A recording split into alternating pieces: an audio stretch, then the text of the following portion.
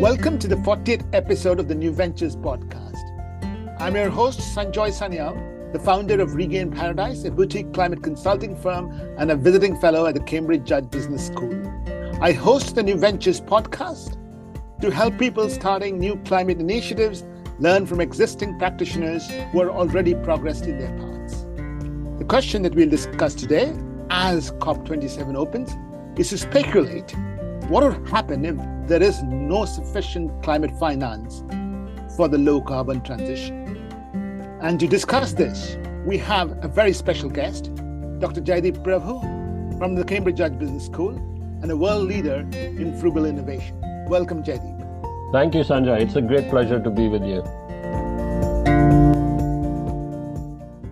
I'll try and quote some data.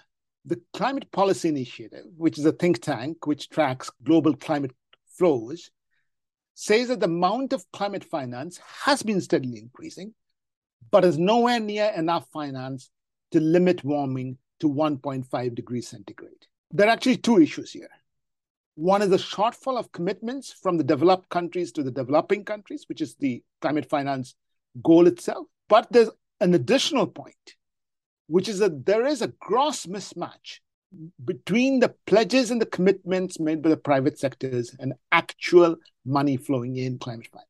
Now, for a person who has studied his whole life the practices of frugal innovators, what is your reaction when you hear statistics like this? Yeah, great question to start with, Sanjay. I mean, my initial response when I hear these stats is to say, great.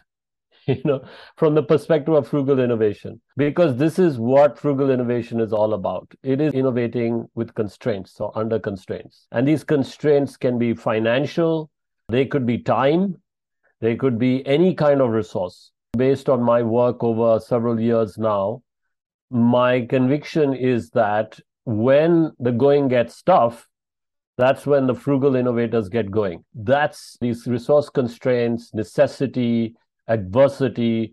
These are the things that get the creative juices flowing for frugal innovators. That's when they can really tap into human ingenuity to think of either reusing old ways of doing things or recombining old ways of doing things or coming up with new ways of doing things faster, better, and cheaper. So that's my initial response. We don't have the money? Great. That means we'll have to think. It'll also mean that we won't waste money. We don't have resources? Great. That means we'll have to think. It'll also mean we won't waste resources. We don't have much time? Fantastic, because that will also get us thinking in a very creative way. Now, it's not a foregone conclusion, but my initial response to the stats you quoted and the issues you raised. Lack of time, resources, money. You have studied this problem initially in the emerging world, and there are enough examples of companies who have tackled really tough problems when they have been faced with these constraints. Right, Jaideep? Yes, Sanjay. In fact, a great deal of my work has focused on the private sector, both in developing countries and the developed world. There are plenty of examples in both contexts of companies that have risen to this challenge. But let's take some examples from the emerging world first. And I'll take two. I'll start with a company called Selco from Bangalore in South India, my hometown, where the founder and CEO, Harish Hande, for some years has been working on solar solutions for people typically living off the electricity grid in urban slums or in the countryside, and who typically use things like kerosene for lighting or cooking or heating. His story is very interesting because he realized early on that it wasn't the technology per se that was going to solve this problem.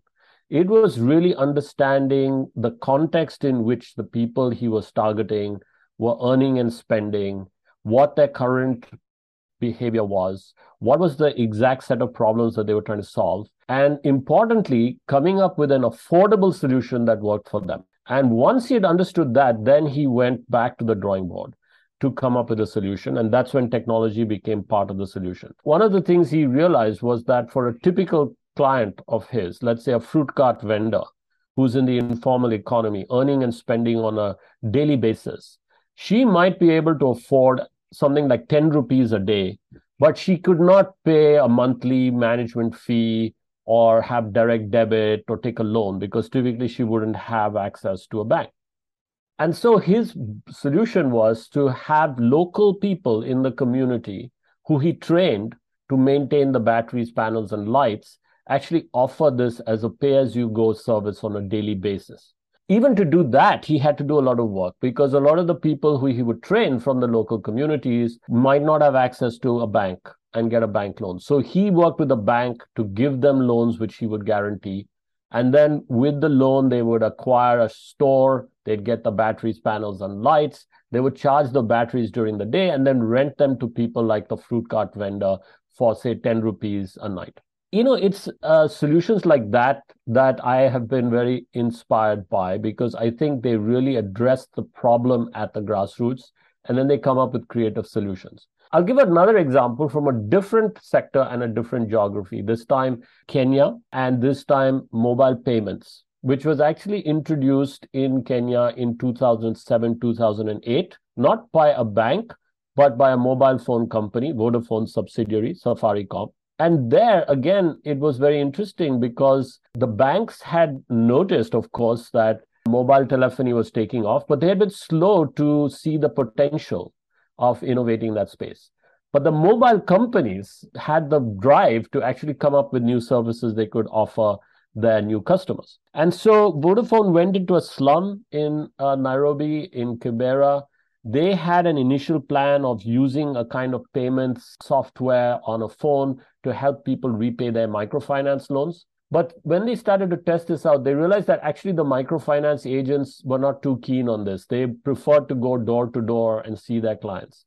However, the people from Safaricom noticed that local people had already figured out a solution, a quick fix to exchange 3 minutes that they had or extra minutes that they had with each other.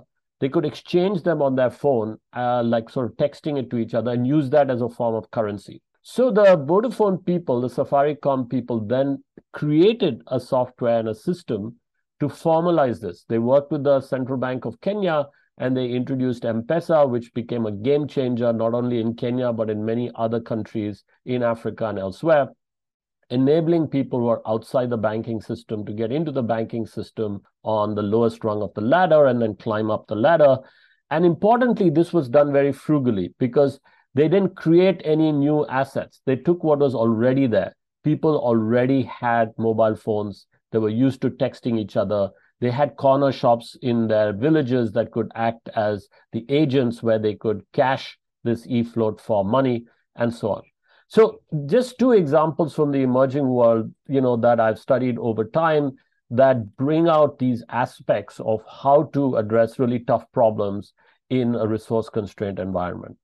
It is interesting because the example of energy that you gave in India and the example of mobile money actually joins up together in this propagation of the pay-as-you-go energy model. But we'll talk a little bit more about it. But I'll move on and ask you that there's also evidence from the Western world that has come up in your books that the approach of throwing money does not always spell success, but is actually often counterproductive. Yeah, absolutely. There is a saying that work expands to fill the available budget, or work expands to fill the available time. And that's unfortunately true a lot with large corporations, because large corporations tend to have, big budgets. They tend to have big R&D teams. They tend to have long-term projects that they're working on. And then what that does is it creates a mindset where the engineers and scientists in these corporate labs are trying to achieve the perfect solution. And achieving the perfect solution, often that is technology-led, from a technological perspective, not necessarily from the perspective of the eventual users or beneficiaries of that solution. And that can take time, it can take money, but it can also result in pretty big failures. Why? Because often, even if you've started off by trying to address a market problem, because the solution takes so long to achieve, you might come up with a solution only when the market has already shifted and preferences have changed. And so you could end up with a kind of white elephant product, one that was designed for a customer that no longer exists, and one that actually then has taken a lot of time and money to come up with. And so even large companies now are recognizing the pitfalls of this kind of very expensive, top-down, bigger is better model of innovating and of industrial activity. And what you have studied is that there are examples of large multinationals embracing frugal innovation. So maybe if you can give us a few examples of that. Absolutely, Sanjay. So, we have written, that is my co-authors and I, a couple of books about frugal innovation in the private sector. The first book was very much about how this was done in emerging markets like India, China, various African economies, and so on. That was innovation that was very much about what Western multinationals going to emerging markets could learn from their emerging market counterparts. But then after that book came out, we began to look at this phenomenon in the Western context, particularly in large Western companies, which for pretty much the whole of the 20th century had followed this bigger is better, top-down, technology-led model of R&D and innovation for the most part. But we're now starting to feel the pressure of competing with, in emerging markets, their emerging market counterparts, but in the West with startups that had perfected the kind of lean startup, frugal way to innovate faster, better, cheaper. In our second book, Frugal Innovation, which came out in 2015, we looked at large corporations across sectors, from automotive to pharmaceutical to health, education, medical devices, industrial goods, fast-moving consumer goods, banking.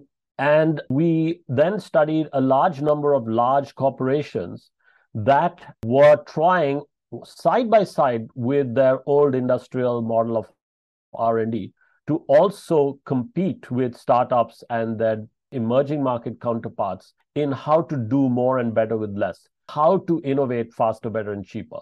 So that second book is full of examples of these large companies. So we start with, for instance, the automotive company of Renault, which initially created an affordable car for Eastern Europe, working with Romanian engineers, the Dacia.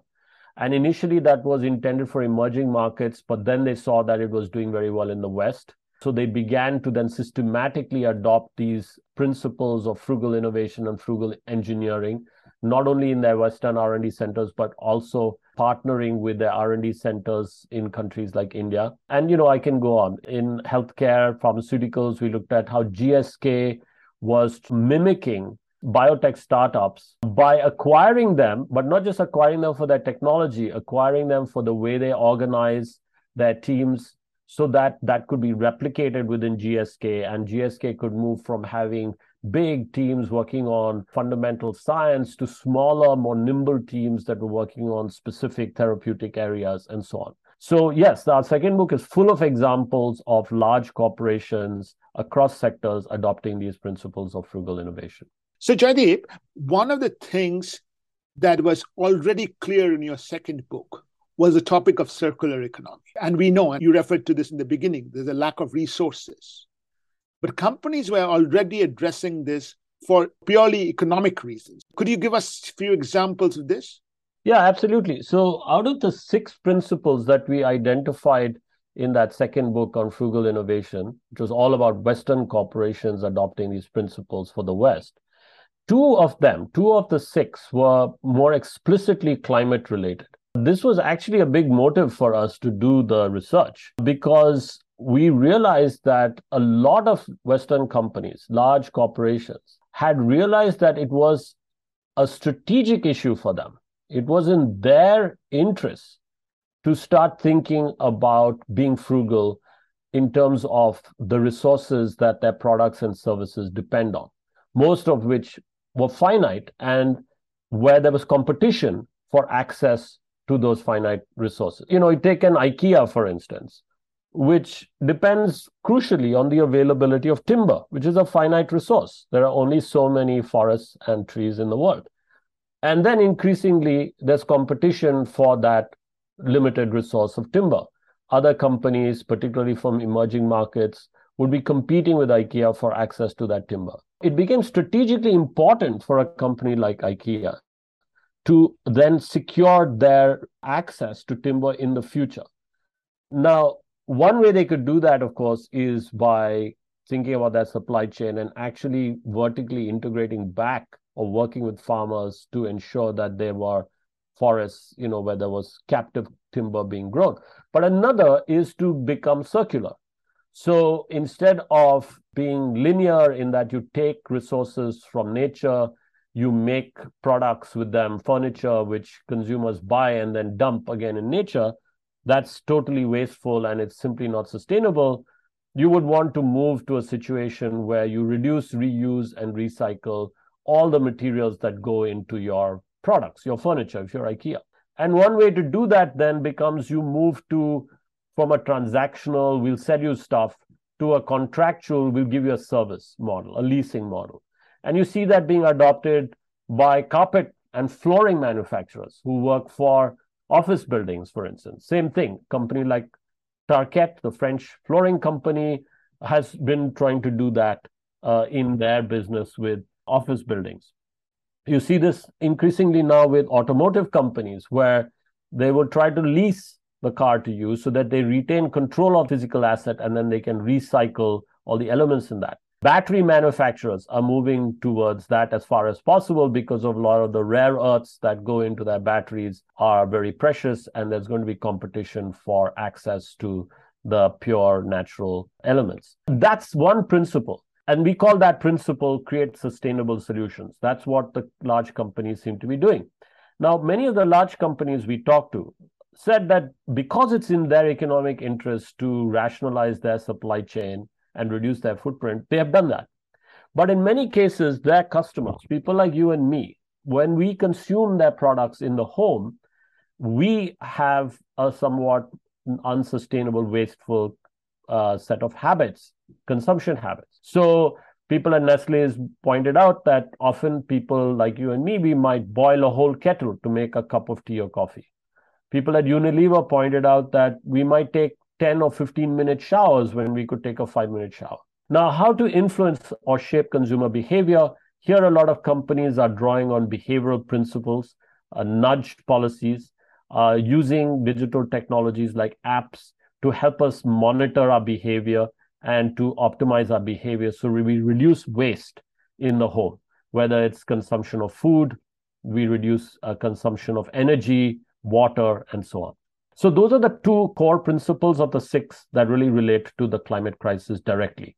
Thank you. I think that makes it very clear. What I found interesting was the process by which companies did it. And one thing that stood out to me was this issue of collaboration with your lead customers, collaboration with other startup companies. Maybe you can explain a little bit of the principles you unearthed a little bit more in detail to help us understand this. You're absolutely right there, Sanjay, that these were 2 of the 6.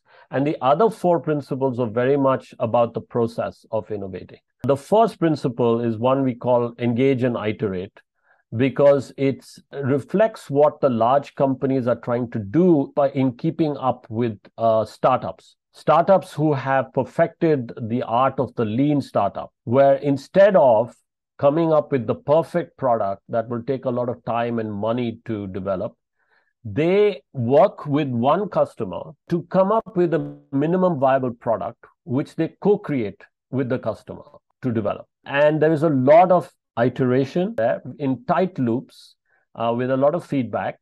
And then once they've come up with a solution that satisfies one customer, they take it to others. We document how large companies are trying to do that within these large structures and processes that they typically follow. The second process principle is linked to how they manage their assets. And we call this principle flex your assets. So large companies have a lot of physical assets. They have their factories and supply chains and so on, fleets of vehicles, all that kind of stuff. But they also have human assets, their R&D teams. So we look at how large companies are changing the way they manufacture, moving to batch manufacturing in pharmaceuticals, continuous manufacturing, and so on, where you can manufacture drugs in a single mobile kind of factory, which can be moved from place to place in a shipping container, for instance. We look at those kinds of physical ways to flex your assets, but we also look at how companies like GSK are flexing their human assets, like their R&D teams. Often they'll acquire startups, biotech startups, not so much for their technology, but for their culture and their approach. So GSK, after acquiring biotech startups, tried to move to an R&D structure where instead of having very big teams working on basic science areas, they had smaller, more nimble teams working on specific therapeutic areas. The third process principle is one that we call co-create with prosumers. So prosumers are consumers are not just passive recipients of products and services from companies. They're more actively involved in the socioeconomic process. Many of them are makers. They go to make spaces and they tinker and they come up with prototypes and so on. So companies like Ford, the motor company, has partnered with Tech Shop in Detroit, and it sends its engineers to the Tech Shop, which is a make space, one afternoon a week just to tinker. And about a year after they initiated this whole approach, they found that their engineers were not only happier in their jobs, their morale had improved, but they were also more productive. They were generating more high-value patents as a result of this process. And the final process principle is one where large companies are partnering with startups, often with smaller companies, to innovate faster, better, and cheaper. So we give the example, for instance, of Barclays, big bank in London, that partners with fintechs in a big accelerator that they have in Mile End, where they house about 10 or so of these global cutting-edge fintechs for 13 weeks. And in that time, the fintechs are improving their solutions, but they're being mentored by people from the main bank once a week. And that helps them understand how banking works, all the regulations, etc. But it also helps people in the main bank think about how they might incorporate this solution into the bank. And at the end of the 13-week period, these fintech startups pitch to a team from Barclays, and then the team makes a decision of whether to incorporate that solution in their bank, to invest in it, or to pass it on to someone else. So those are the 4 process principles. I'll try and sum up this section of the podcast where we learned, in my opinion, a few things. One is money is valuable, but it's not always the panacea. If you throw money at a problem, it does not mean that the problem will be more easily solved compared to situations when innovators get together and innovate against constraints. And I think you have brought out examples of that, and you have brought out principles of how people achieve that. But I would take away 2 interesting things from what you said, Jaideep, which is, one is the issue of the diffusion of innovation. I'm so happy that you brought up Harish Hande's example right at the beginning of this podcast. I'm sure Harish Hande inspired a whole generation of entrepreneurs from the Western world who then went to Africa to solve the problem of energy access. Because you brought up Harish Hande from your hometown in Bangalore, we also have to talk about Simon Bransfield from Cambridge, who set up this company called Azuri, or Christopher from the Imperial College of London, who set up the company called Bbox, UK-based companies, who then went and tried to set up the ecosystem of providing energy access, a very tough challenge in very poor countries of Africa. So that's one thing I think is interesting from a diffusion of innovation perspective. The other, of course, is following your lead customers. You talked a little bit about pro-consumers, that you understood the Western companies working with. But I'll link this up with the example that you gave of Vodafone in Kenya, where they found their inspiration for innovation, if you may, from the existing practices in the Kibera slum. To me, that is also an important thing, because it allows us to observe how people, let's say a Maasai tribe would adapt to climate change and then derive inspiration of climate adaptation. That's kind of how I'm taking away this section. What you've said, Jaideep, is that I think innovators and entrepreneurs, if challenged, can do anything. It's the others that we need to worry about. Of the others, one very key member of the others is the issue of public policy. How should policymakers work to support frugal innovation? So you're absolutely right, Sanjay, that we've talked about the private sector relying, especially large companies, relying on big budgets and long-term projects. But you could argue that the public sector suffers from that even more so. And in fact, the world is replete with examples of the public sector and the state engaging in these white elephant projects with huge amounts of money are spent and long time periods elapse before something eventually happens, if at all. So following those two books that we wrote about the private sector and the frugal innovation book, last year published a book called How Should a Government Be?, where I focused on precisely this issue of frugal innovation in the government, for the public space, but also how the government should think about regulating and cultivating frugal innovations in the economy. And there we start to look at, I'm actually there, I'm the single author there, so it's me. What I do there is to actually argue that governments too can figure out how to do more and better with less. Not just can, but they must, because they are actually working with public money. And since they owe the taxpayer, and it's taxpayers' money that they're spending. So one of the many things that I explore there is how the state can adopt some of the approaches that the private sector has adopted to develop things faster, better, and cheaper. Because the state, after all, also delivers solutions and services to its citizens. In many countries, health, education, these are things that this comes under the state's purview. In some emerging markets, the state also owns energy companies and other state-owned enterprises. So there's no reason why the state cannot also adopt these principles of frugal innovation. And I give examples. One from India that you'd be very familiar with, of the Aadhaar, the unique ID, which was done, I think, very frugally. It was done within a budget of about $2 per ID, per Indian citizen, and was done pretty quickly. In about 5 years or so, a large number of Indians got access to this unique ID linked to their biometrics. And it was done at a huge scale.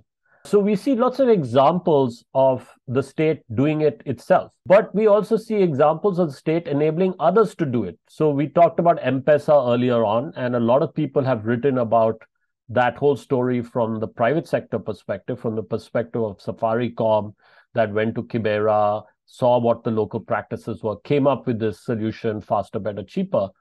But in this latest book, I write about the role of the Kenyan Central Bank in enabling that innovation to happen, because they played a key role. Initially, Safaricom went with their proposal to the central bank. Now, the central bank could have simply said to them, hey, you guys are not a bank, go get a banking license and come back. Now, that would have probably killed the project right there. Or they could have washed their hands off it and said, oh, you guys are a telecoms company, go to the telecoms regulator. Instead, they actually engaged, and they engaged quite early, proactively. A bit like the engage and iterate principle, they engaged with the company early, and they said, okay, here are 3 issues we have, concerns we have. One, are you actually robust? Is this platform going to work or not? Second, will it comply with money laundering regulation, international standards? And third, is it legally a banking service you're providing? Because then you would have to get a banking license. And they very quickly, with a consultant and the help of Safaricom, got answers to these questions that they were satisfied with, and gave Safaricom a letter of no objection to enter the market, and then monitored them, which is also key. So we look at a lot of principles. Another example I give is of how cities like Barcelona or Boston engage with the local makers and tech companies and universities to be able to come up with often digital solutions for citizens in the local city, in the local communities. So I think public sector suffers from a lot of these challenges, but there are many examples of the public sector being able to adopt these principles of frugal innovation to do things faster, better, and cheaper, either itself or by enabling others to do that. Great, Jaideep. Public policy is, of course, absolutely critical, but my topic is climate finance. And one of the things that I found very interesting in your book is the example of challenge fund, the idea that you proposed for moving public money. Could you elaborate on that a little bit, please? I think challenge funds are a very powerful way of getting people to focus on particular big, wicked problems like climate change or aspects of the environment, environmental collapse. And these have been used very successfully at different levels of government. We could start with cities, and I give examples in my book of at least two cities which have done this very effectively. I mentioned Barcelona. In Barcelona, the mayor engaged with an existing network of local fab labs, which are makespaces, that had come out of the local architectural university in collaboration with MIT. They encouraged communities within these labs to focus on making solutions, often Internet of Things solutions, for local challenges around, could be linked to certain sectors like construction, could be linked to automotive, could be linked to household appliances. So out of these challenges, one very concrete solution that came out was something called the Smart Citizen Kit, where the local community in a tech shop, in a fab lab, basically came up with a device, an Internet of Things device, to help individual citizens monitor pollution in a better way in the city. So typically a city like Barcelona would contract with big companies like IBM or Cisco, come up, buy this very expensive equipment, about 40,000 euros per unit.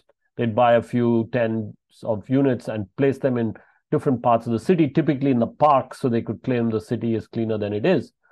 But the people in the Fab Lab realized that, hey, that's actually a dumb way to do this. It's much better to come up with potentially hundreds or thousands of tiny sensors, devices that are very low cost, that they can make in the Fab Labs, sell on the internet to people in the city who would just buy it and then install it in their homes. They could just put the sensor outside their apartment, where it would read real-time things like nitrogen levels, carbon dioxide levels, noise, temperature, sunlight, send that data real-time to a USB stick connected to their computer, which would then send this information to a central server that would process the information from hundreds of these devices and then send it back to you. So you could actually monitor. If you had asthma, you would know why you had an attack on a Thursday evening, and you would know what to do about it. You could complain to your local council. At the city level,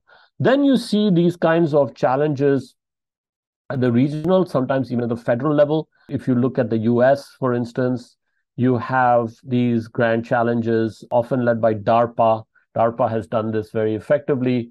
They could be from everything from how to come up with a better vehicle for combat, to dealing with a new disease like chikungunya, or to figuring out how you would put a rover on Mars. They issue these challenges and they engage people from companies, large and small, from universities, maker communities, and then basically they get a very large number of people to creatively come up with solutions faster, better, and cheaper, which then they can select to scale.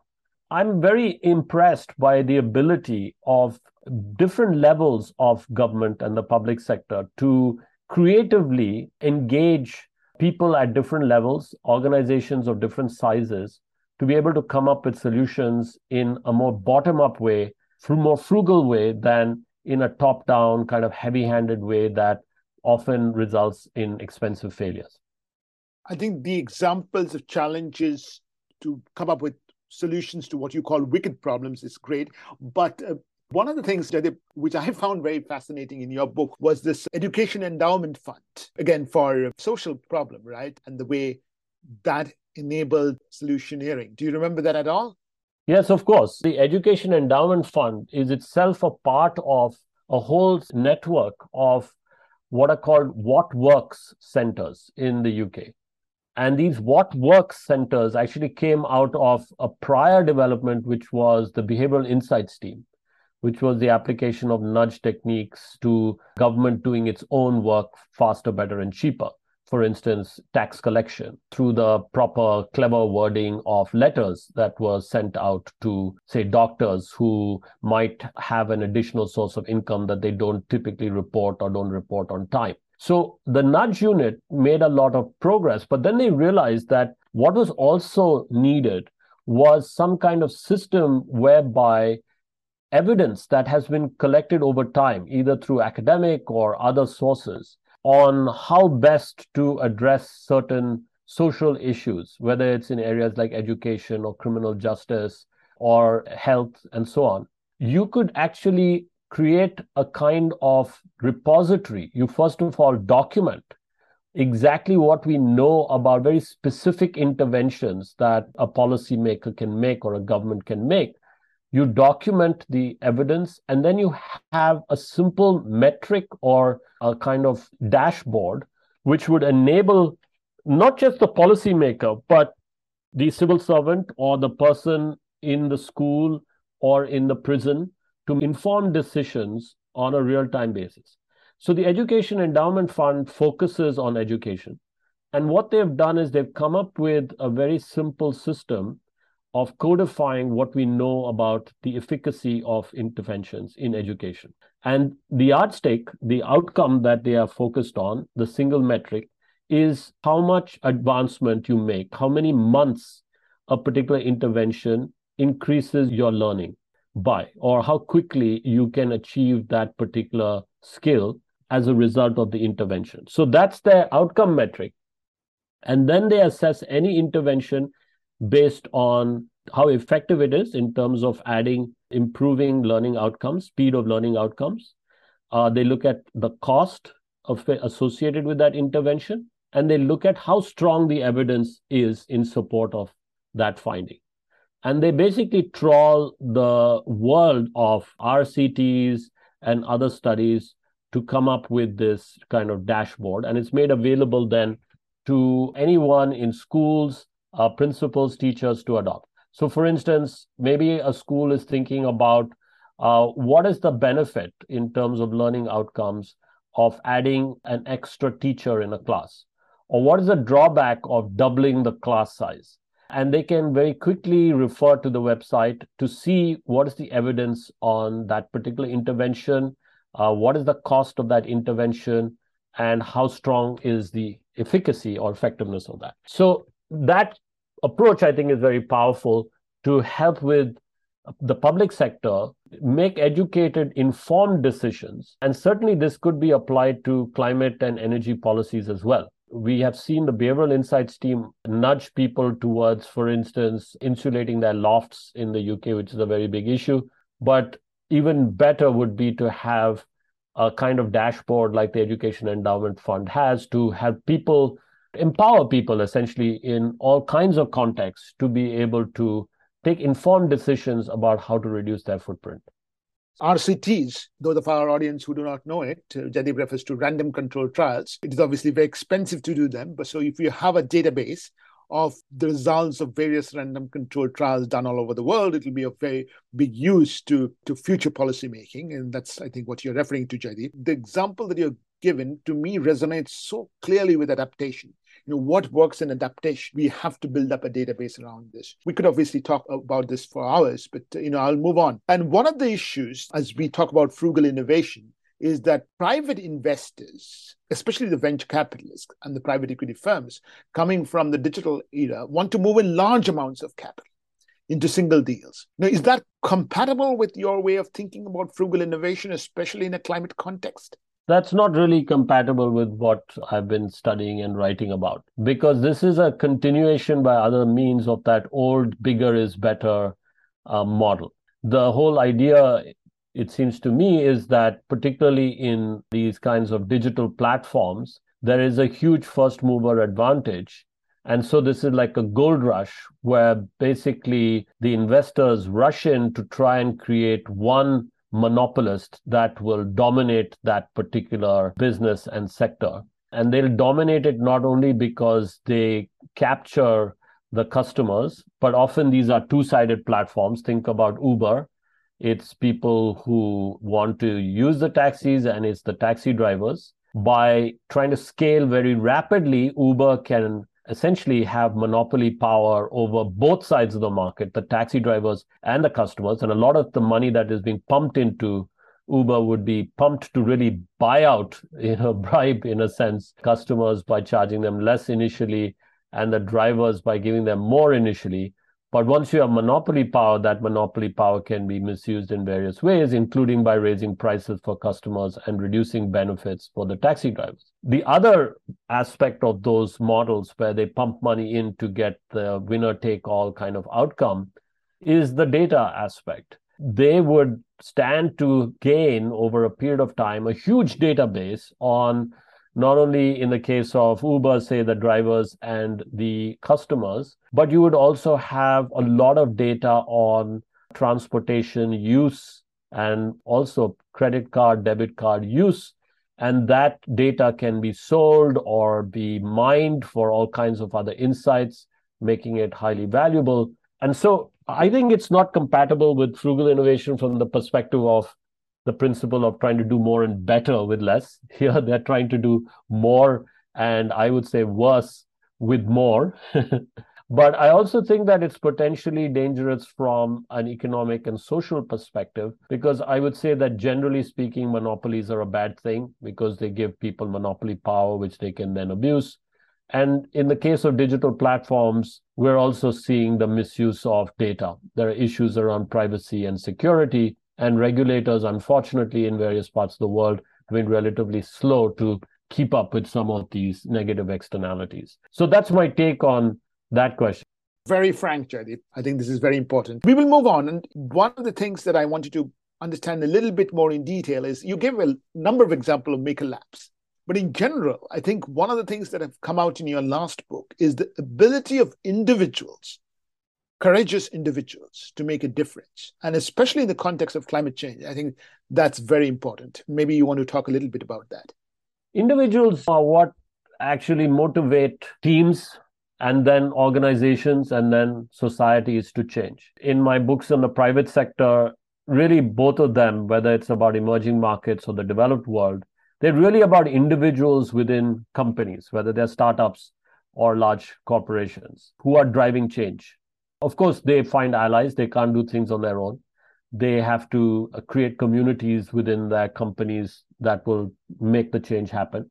That's the private sector. The same thing with the public sector. In the government book, How Should a Government Be, which came out last year, the stories that I tell, there are people behind those stories. The Aadhaar, we know, was famously driven by Nandan Nilekani and a small group of administrators that he selected, and a somewhat larger group of cutting-edge technical experts who, in many cases, volunteered to build the backbone and write the software. So that's a very large federal level project in a huge country like India.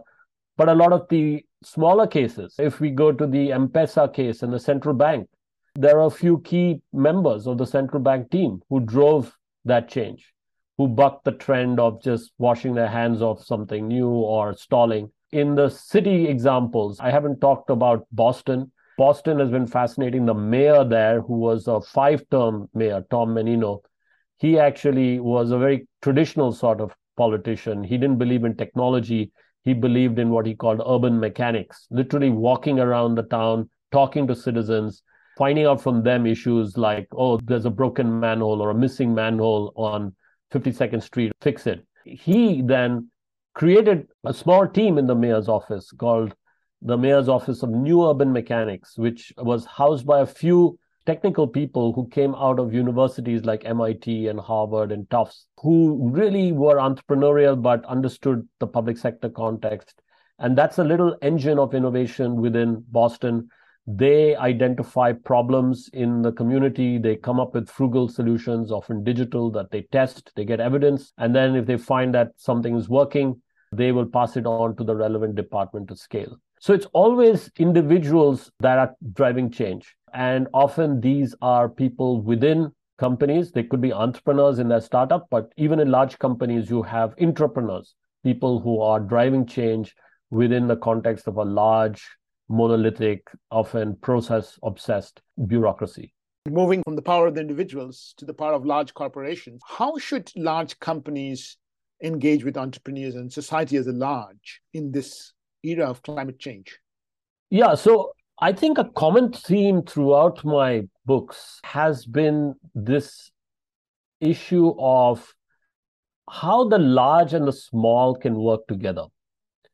And you can see this both in public partnerships or private partnerships or public private partnerships. A lot of the private sector now is full of examples of large companies partnering with startups in order to innovate faster, better, cheaper. And the reason is that the innovation process, you could think of it as having two aspects to it. There is an initial fuzzy front end where experimentation is important, where you've got to try a lot of different things, often fail at a lot of things before you find something that works. And then there's a second, more systematic phase where, having identified one or two candidate solutions, you then scale them. Now, the first fuzzy front-end experimentation bit is best done by startups. They're more agile, they're more frugal, there are many more of them in any society. They can do that very well. Then they reach a point where they've come up with a solution, but then they don't have the resources to scale. That's where the large companies can come in, or large organizations can come in. It could be from the public sector as well. They have the resources to really scale these successful experiments. So we saw this, I think, in very spectacular fashion during the pandemic. And you see in the pandemic, a lot of startups or even university labs coming up with candidate vaccines. They map the genome, they figure it out very quickly, they figure out what the virus looks like, then they figure out what a candidate vaccine might look like, what features it may have. They can test it in the lab very quickly. But then at the next phase of really scaling it, they'll struggle. So that's when they then pass it on to a large pharmaceutical company. So Oxford partnered with AstraZeneca, BioNTech partnered with Pfizer, and so on. And then the big pharmaceutical, which has mastered the art of doing clinical trials, they have all the resources, they have everything in place, the software and the teams and so on, they can go through the regulatory process at scale, and then they can manufacture at scale, they can distribute at scale.